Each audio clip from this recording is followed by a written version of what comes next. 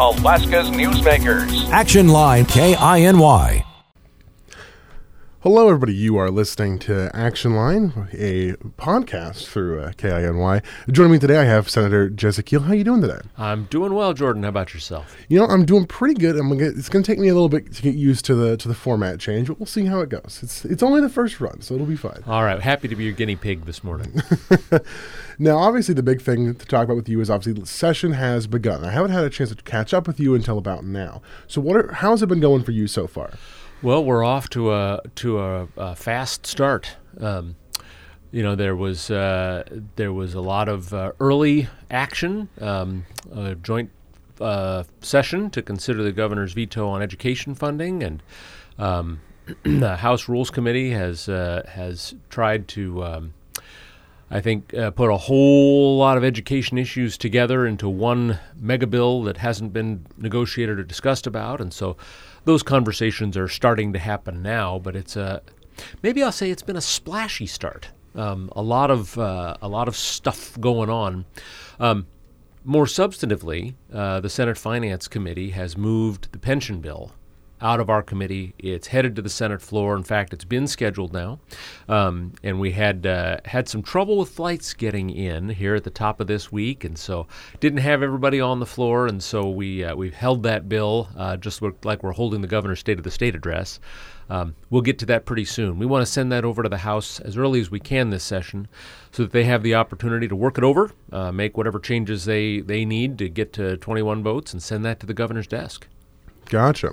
Now, one particular thing I want to ask you about is the governor has signed about 12 executive orders so far, which actually makes up about 10% of all the executive orders ever made since statehood. And I want to get your thoughts on that because I know there's some concerns with some of those executive orders. Some of them were received more positively than others, but I want to get your take on that.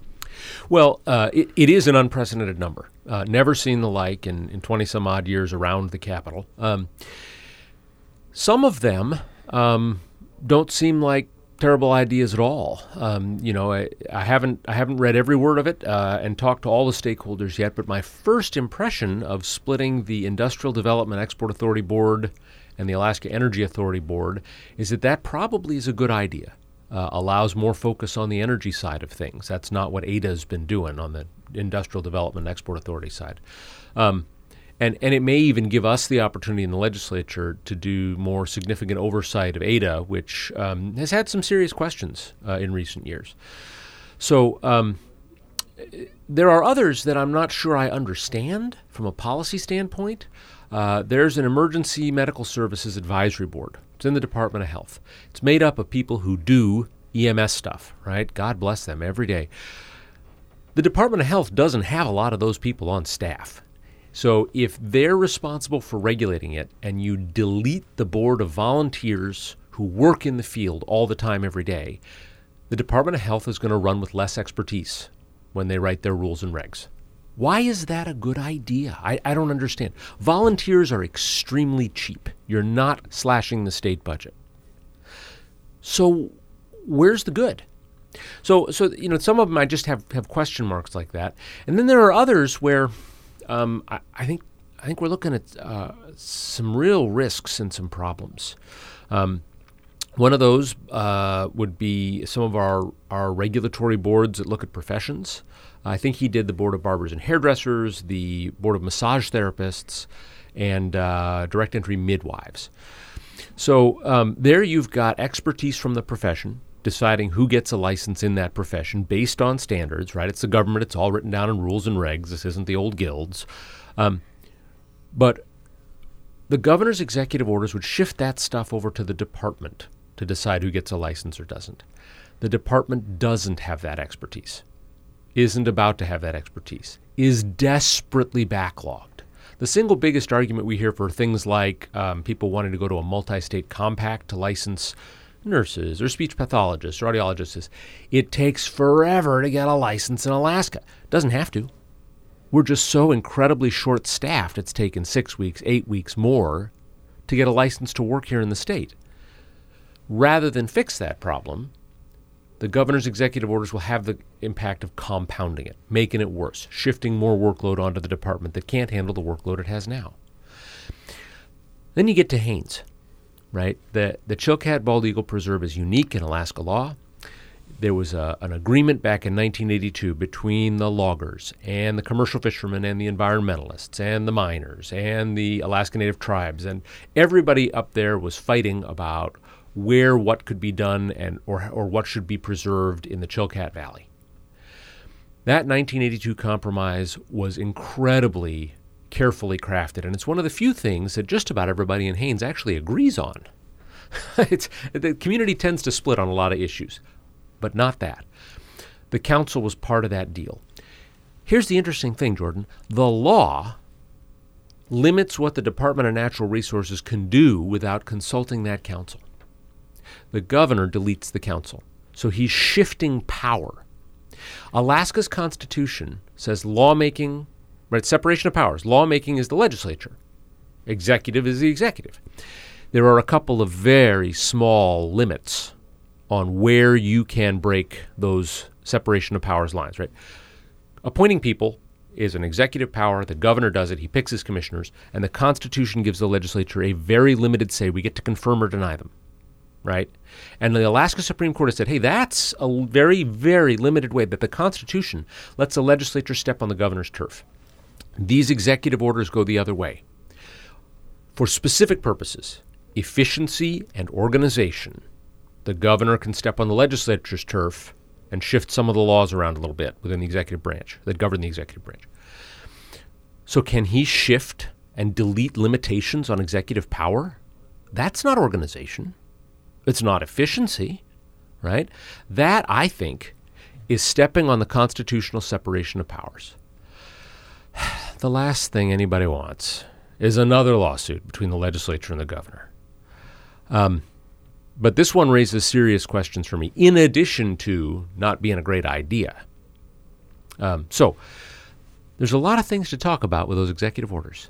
Most definitely. And the one that really stood out to me was the one relating to the Marine Highway Board. That one stood out quite a lot for me, especially for our region. Yeah, that one, I don't think it has constitutional problems. He's changing who appoints some of the members. I don't think it's a good choice. The main reason we created that board was to just take a little bit of the politics out, right? And again, I hate to be the Constitution guy, but if it's in the executive branch, and it is, the governor gets to ultimately say what happens with it. So we couldn't give the board the power to say yes or no to building a boat or changing the shape of a dock or setting the budget, right? That has to be, constitutionally, that's the governor's job.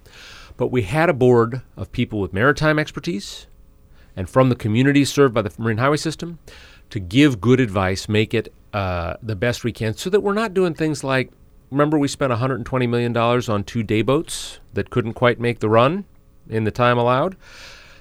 We need to not blow with the political winds and have somebody aboard that looks and goes, hey, fellas, that here's why that's not a great choice. And so we had the President of the Senate and the Speaker of the House appoint some of those members. Again, it's just an advisory board. If it had the power to set rules and regulations, it would have to be the governor appointing. So by the governor appointing everybody and them all serving at the pleasure of the governor, you just make it like DOT making all the decisions again. It's back to where we were. That board is pretty functional right now. They're doing good work. They're working hard. They're giving smart advice. Well, most of the time. Sometimes I disagree with them. But that's okay, right? It's okay to disagree with people who know what they're talking about and are taking a hard look at it. Why would we just scrub it and make it all people from one viewpoint? Or give a governor the authority to do that? Again, just to give him advice. Doesn't make good policy sense, and it just inserts more of that whichever way the wind blows management that has gotten marine highway systems in trouble back into marine highway system. No, it's definitely going to be one to keep an eye on moving forward. Now, my next question is, actually, I wasn't unsure. Were you able to make it to the Chamber of Commerce lunch the governor spoke at? I did not make his speech. I was actively working in the Capitol building. I had meetings at that time, and I'm really sorry I missed it. Because I was going to say, I think it's a bit interesting. During that speech, he had mentioned, the number of immigrants we've gotten from Ukraine. But however, about roughly a couple hours before that, he then was seen. It was shown that he was also signed a letter in agreement with Texas Governor Greg Abbott and his decisions there with the border down there. So I think it was just a bit interesting to see that statement, and then something that's can be viewed as quite the opposite in terms of his words during his speech. You know, the state of Alaska doesn't regulate immigration. The federal government does that. And the governor's words in his speech, which I did read in the press, I think were right on. Immigrants add a huge amount to our state's economy, to our culture. Immigrants have a tendency to start businesses in higher numbers, have a tendency to achieve higher education outcomes for their children, right? It's kind of the American dream. So the question of what's going on in Texas right now, you have to separate out from whatever you think about immigration, because the United States Supreme Court handed down a ruling, and it said what I just said. The federal government guards America's border, sets the border policies, sets the immigration policies. No one state does that. And we are looking at some pretty dangerous precedent if one state says, actually, we don't care what the United States Supreme Court says. We don't care how the Constitution reads. And remember, the only ultimate arbiter of that is the United States Supreme Court. So when you say, meh, go pound sand, United States Supreme Court, we'll tell you what the Constitution reads, we have a problem. That's happened before in this country, and the result was horrible. So I understand that there are some negotiations going on in Congress for a border bill. And I know there's a former president who's put his, 2 cents in on that, and that's fine. You get to put your 2 cents in. But if you don't pass the legislation and you don't change the laws to do what you need, if something's broken in your mind, and you just send folks with pistols on their hips, and God bless law enforcement, right? But if a governor sends folks with pistols on their hips down to violate the U.S. Supreme Court's orders, we're headed down an ugly path. Gotcha. Now, the only other really big topic I wanted to hit with you today is really checking in about the BSA, because I know there was a bill that was in, I think it was in House Rules, I believe, recently. And I want to talk with you about that and sort of the steps that are going on there, because I know that it will be approaching the Senate relatively soon. Obviously, government moves at the speed of government, so it'll get there when it gets there. But just getting your take on that, because I know there was a lot of public testimony to try and get that BSA increased, and then it didn't appear to really change that much once they chose to move it to the next committee. Yeah. So that, remember when we started out, I said we're off to a splashy start. Big headline stuff in there, but I'm a little dubious that it's going to amount to much. So the bottom line and the basic principle is that we have got to invest in our schools again. Our public schools are, I don't know how far down from the last time we seriously adjusted the base student allocation, adjusted our funding, right? We can throw technical terms around, but it's how much the state invests in our kids through our schools. And when you've gone since 2017 without adjusting how much you put in, cost of everything is up. We're past efficiencies, right? We saw what happens when you strangle the business office in a school district. Not that that's supposed to be the only check or balance, but you saw the level of mistakes that can happen when you wring everything out of central office and to try and protect school classrooms. But we've had some problems, and if we keep this up, Juneau School District won't be the only one. And it still hasn't been enough to truly protect classrooms. So we've got to increase our investment in education. And the bill out of the House to cut from this year is going nowhere. To try and put in an amount of money that is a cut from this year, along with a half a dozen other bill ideas, some of which haven't ever gotten a hearing in the Senate, one of which hasn't even been introduced in the Senate, and say, hey, Senate, take it or leave it. That's going no place, right? That's just not going to happen. And don't get too worked up about it. We still have to invest in our schools. So the other day on your program, I heard the Commissioner of Education and Early Development say, oh, the charter school provisions have been misunderstood. Don't worry your heads about it. I just reread it on the way into the studio. It cuts local school boards out of charter school decisions. So let's go back to talking about investing in our schools and the budgets, right? Because the dollars are where the notion meets the educational road, right? We can hem and haw all we want, but you put the bucks where you put them, and that decides what you do, because you pay somebody to do work. That charter school provision, the way it's written right now, Juneau School District could do everything necessary, make every painful, excruciating, nobody wants to make it decision that we have to do to get the schools on track.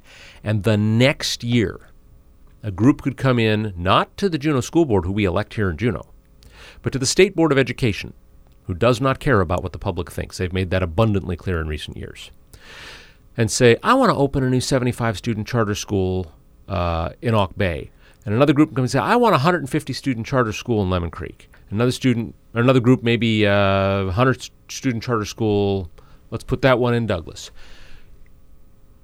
And the Juneau School Board would be required to fund and staff them, no matter what the impact on the budget is. We would be worse off than we are today budgetarily. All those cuts and consolidations, the terrible things that we don't want to think about, but some of them are going to happen, erased with 3-4 new charter schools with small student counts. Look, charter schools can do great things. We've got several in Juneau, and I wouldn't mind at all seeing more if they're well thought out, and we have worked with our locally elected school board to fit them into the budget, right? Figure out where they're going in district facilities, or whether they're going to pay rent, because we've done that in the past in Juneau too. There are budget implications to that. Things cost money. And to say, Juneau School Board, you must get your budget in order, and they must. And then say, oh, but you don't have any control of your budget anymore when it comes to this thing that's going to cost hundreds of thousands, millions. That's nuts. And it's not misunderstood. That's exactly what the bill says. Well, on that, Senator, my only question for you is there any particular thing that you wanted to mention briefly that hasn't gotten a lot of news attention that you think should be getting some more eyes on it? Oh, mercy. Jordan, I will tell you that we have begun our budget work in earnest, and it's really important that state government works. You got to pay the bills. You got to write the paychecks. You got to, keep the doors locked at Lemon Creek. First, you got to keep the foundation, get the foundation fixed at Lemon Creek, and have troopers enforcing our wildlife laws and biologists out there counting the fish and setting the harvest lines. So there is a lot of trouble in the budget right now. We've identified it in recent years. You heard about it with the SNAP backlog. We're working our way out of that. But that same dynamic exists in all kinds of places around state government. And so we're putting together information. Folks are talking to me, talking to my office, and looking at the governor's proposal. There's some things in there that I think are going to need adjusting. There are some things in there that are good ideas. I don't want to suggest that there's no attention being paid. But what's proposed is not yet enough to fix the problems and make it work. You can't have an efficient government if it just doesn't work. So I always encourage folks to call me personally, call my office, and let me know what you see. Where do you see opportunities? Where do you see problems? Because we have an opportunity in the legislature to adjust the governor's budget, whether that's on the capital side, oh my gosh, they're buying this software program, it'll never work, or hey, they're buying this software program, but they plan to do it next year, it's got to be this year. Or whether it comes to where you put the people, where you put the cash. Let me know. We have the opportunity to make some adjustments in that. Whenever possible, working with the governor to make sure that state government is functioning as efficiently and effectively as possible. So 465-4947, that's the number at my office. You can reach me. I'm on the internet and I'm on the social media and you name it. Pick your platform. None of the dating apps. I'm not on those. And get in touch with me because I want to hear from you. All righty. Well, on that, Senator, thank you very much for coming in the studio today and taking the time to chat with me. It's always good to catch up with you. And I'll talk to you sometime next month. I look forward to it, Jordan. All righty. You've all been listening to Action Line on KINY. Action Action Line. Weekday mornings. Action Line. If it happens in Southeast, you'll hear it on Action Line. KINY.